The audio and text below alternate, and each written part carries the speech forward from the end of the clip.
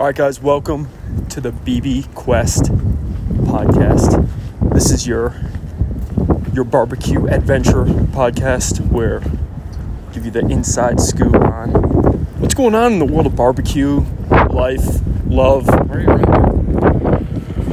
That was your host Jason in the background complaining again, and I'm your special guest. So we were just over downtown Denver, 5 Points to be specific. Little spot called Owl Bear. And it came highly recommended. A lot of people talking about it. And we decided to go ahead and make the trip. Now, usually we'd be giving you this podcast in the restaurant, in the moment. However, we decided not to do that for multiple reasons. Number one, great playlist going on in there, a little bit loud, intimate location, we were pretty close. And number two, we were pretty hungry, so we just kind of dove right in. Anyway, Jason, thoughts on Owl Bear, man? I know you've got like a itinerary, some sort of regiment for how you want to address our future podcast. Where you want to start, man? Well, overall it was good. It was a little hike to get out here. And this is just a small little sweet, kind of off the beaten path, next to a bunch of murals and hipstery little artsy area.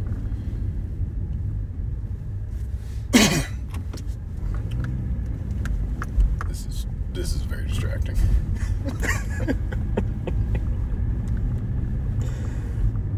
It was good. I got the brisket and some of their sausage. They made a pork, pecan, and peaches cased link. It wasn't for me, but you know, it wasn't bad. What were your overall thoughts on? Let's just talk atmosphere walking in. Oh well, you know.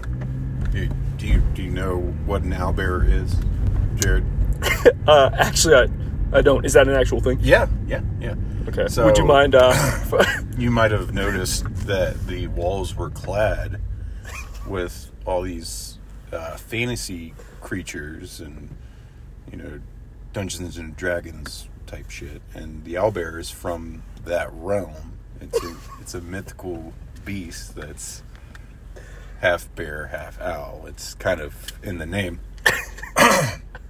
A fearsome foe.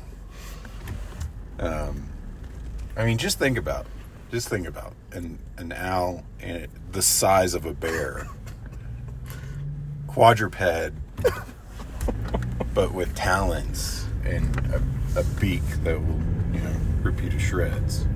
So overall, a pretty dangerous creature. Yeah. Okay. All right. Fair enough. I mean, fur clad with feathers for an armored effect. You're not fighting. How do you fight that thing?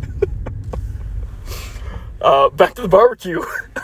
Well, I think it lends itself to the barbecue. It's a very bold choice. Right? I like how you tied that in there. They leaned into that fantastical kind of place in your mind to give a backdrop for this beautiful fucking meat. I mean, the brisket, we got, he asked lean or fatty. Which was a great touch, actually. Oh my gosh. I like that. That was great. And, you know, the man, it was a very brief engagement, but you could tell he knew his stuff. He knows his meat. Mm-hmm. The man knows his meat. And I can appreciate that. I mean, you automatically trust a man that knows his meat. I agree. And, you know, there's a bit of care it wasn't. There was no. There's no faux propped up, overly attentive customer service kind of aspect. It was very kind of grungy, punky, hole in the wall type place, and I was digging that. I was digging the soundtrack. Yeah. All right. What'd you think? Now, what'd you think about the? I like the fact that there wasn't like this large tub of like various meats. It was more so we said that we wanted the brisket. He went right into the oven next to us, whatever it was, oven or that's a warm box. Yeah, a warm box. He went right in there. He got out the entire piece of brisket, cut it right in front of our eyes. I appreciated that, and he had skill cutting it too. I mean, knows his way around a blade. Always a good thing. What'd you think about the side selection? I didn't dwell on it too long. I was in a mac and cheese mood, and I think they had some of the other standards. Might have had like green beans and potato salad. Oh yeah, potato. I was gonna get the potato salad. Beans. I have a feeling, and this is just pure conjecture. I have a feeling that the potato salad and the macaroni and cheese would both be topped with that smoked paprika kind of weird reddish hue, and would be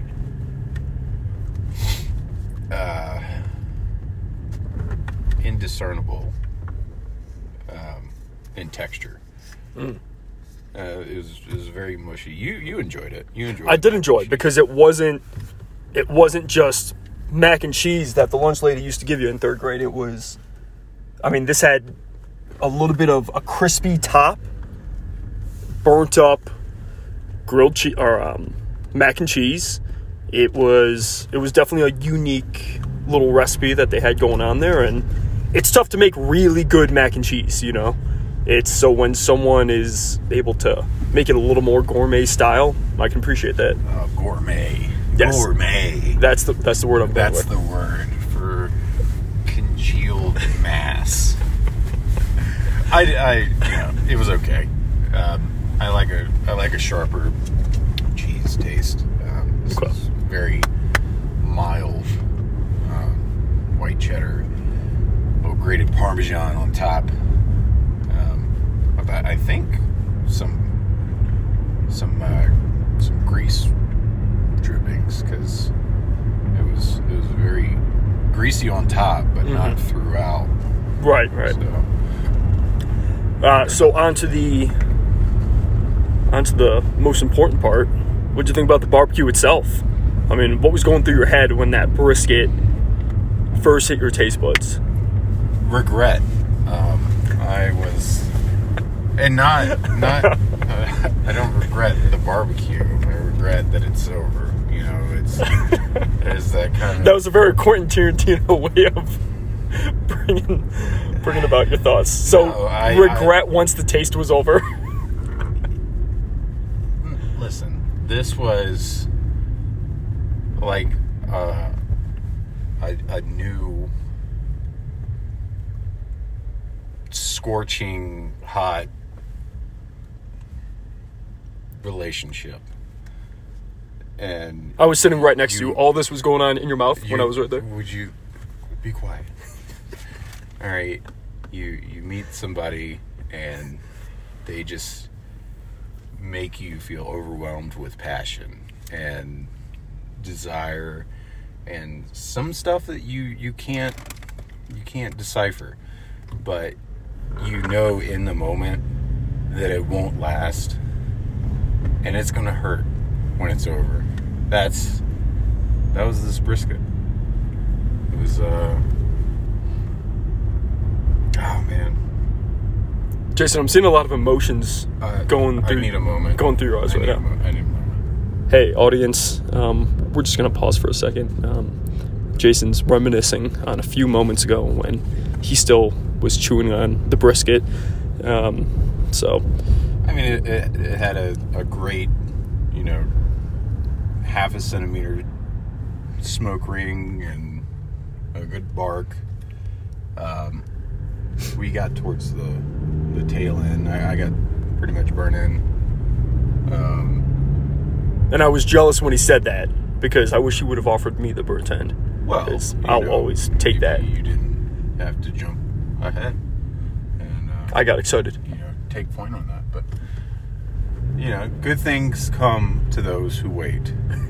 But not those who wait too long, because apparently this place runs out of meat, which we had a conversation before we went. Jason would not be... What was the word you used? You would not be seduced into the propaganda, I believe was what you said? Well, I mean, that's one way of putting it, but I think I put it much more eloquently. Of course. No, this is a conversation that we had when you brought up, hey, let's go to this place. It's it's a banger. People love it. We got to go before they close because they run out of meat. I was like, hold on. Don't be swayed by forced popularity, okay? Just because the club makes people stand outside and wait in line when there's plenty of room inside, just to drive up the attention and the allure of it, doesn't make it good. All right, we've all been there. It sucks. Okay, but can we agree that in this particular instance, that's not the case. This place earned its merit? Oh yeah, this is great. They got a awesome, like, I don't know, like a 500-gallon smoker sitting out front, manned by this fucking cartoon character. He's very cool. Punky leather jacket with studs and a nose ring and black Crocs, for food safety. But this guy, the pit master, is sitting out there. He's some kind of modern hipster punk Viking. Also, who obviously knows his meats. If you got a job working the smoker, well, I think that's that's definitely on my bucket list. I'd like to not burn meat. Listen, I have at some point, I have burnt some meat in the past because I got distracted from my own grill. And yes, have I had to make several runs to Sprouts to pick up some more meats to replace that? Yes, it is what it is. I'm just saying. I'm owning it. The staff over at Owl Pig obviously do not make that. Owl Pig? Come on. Or as a Owl Bear. Disrespectful. Owl Bear, as I was. They obviously have their game down. They're much more veteran than me in the meat game, so I can respect that. All right, so we were talking about the basics of the actual barbecue when Jason started getting very emotional and very well detailed into the passionate love affair that was occurring as this particular brisket hit his mouth. So, but overall, where are we ranking the meat, man? Where's it ranking? I mean, are we talking about top 10, top 5? I didn't get the pulled pork. As I've stated before, that is his. I think that's his benchmark. I think that's a good basis for barbecue. Now, but we're also looking at brisket. That was really good brisket. I'll be back. Round 2. Yeah, we're gonna have to go again. I'd like to see some hot links in there.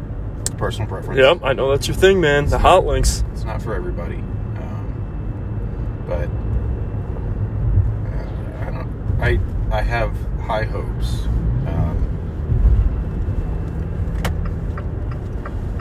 Because the depth of flavor in that bark and just throughout the meat. It was well cared for brisket. It was. I enjoyed it quite a bit. There was a moment that you had mentioned, and I felt the same thing. Talking about the sauces, there was something unique about the sauce. Yeah. 2 sauce selections, tangy and sweet. Correct me if I'm wrong. Both obviously proprietary mixes. We're not talking about no Sweet Baby Ray's. This was a much lighter sauce, much more viscous. Kind of just, it was very easy to pour over the meat. I like that. I do like a lighter sauce. I'm not a fan of the thicker variety. But viscous would be the thicker. No, I thought viscous would be... Viscosity relates to the thickness of a fluid. Yeah, but if it has higher viscosity... You sure?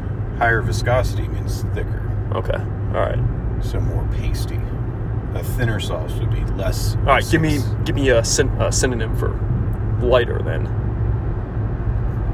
Lighter, thinner. Okay. A thinner sauce. Yeah. All right.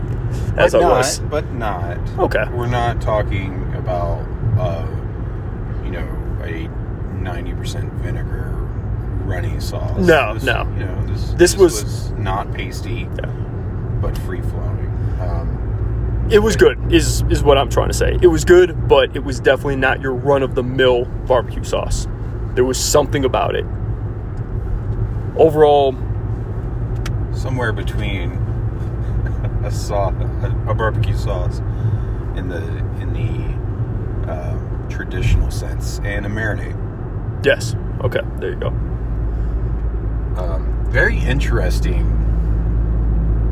flavor palette, and it stirs me because I like to think that most times I can taste something and kind of pull apart that palette and identify some flavors and stuff in there. There was a look of confusion on your face, though. There was something that was punching out. I didn't hate it. I didn't love it, but I couldn't identify it. And I wonder if it had jackfruit in it, because I'm not intimately familiar with jackfruit. I know that they serve it there, and it's part of that weird vegan barbecue realm, using jackfruit. I don't know what the flavor profile of that is, but it was in the sweet sauce.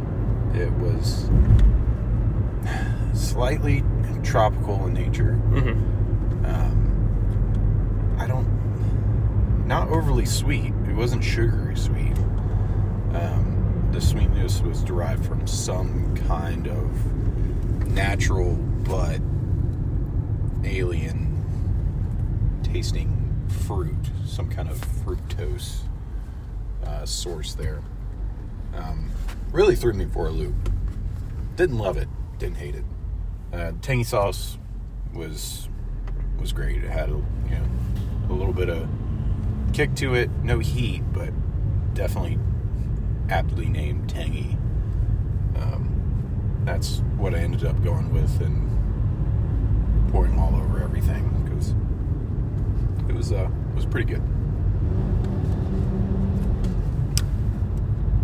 So overall, I mean, this is actually a good time to go ahead and pause.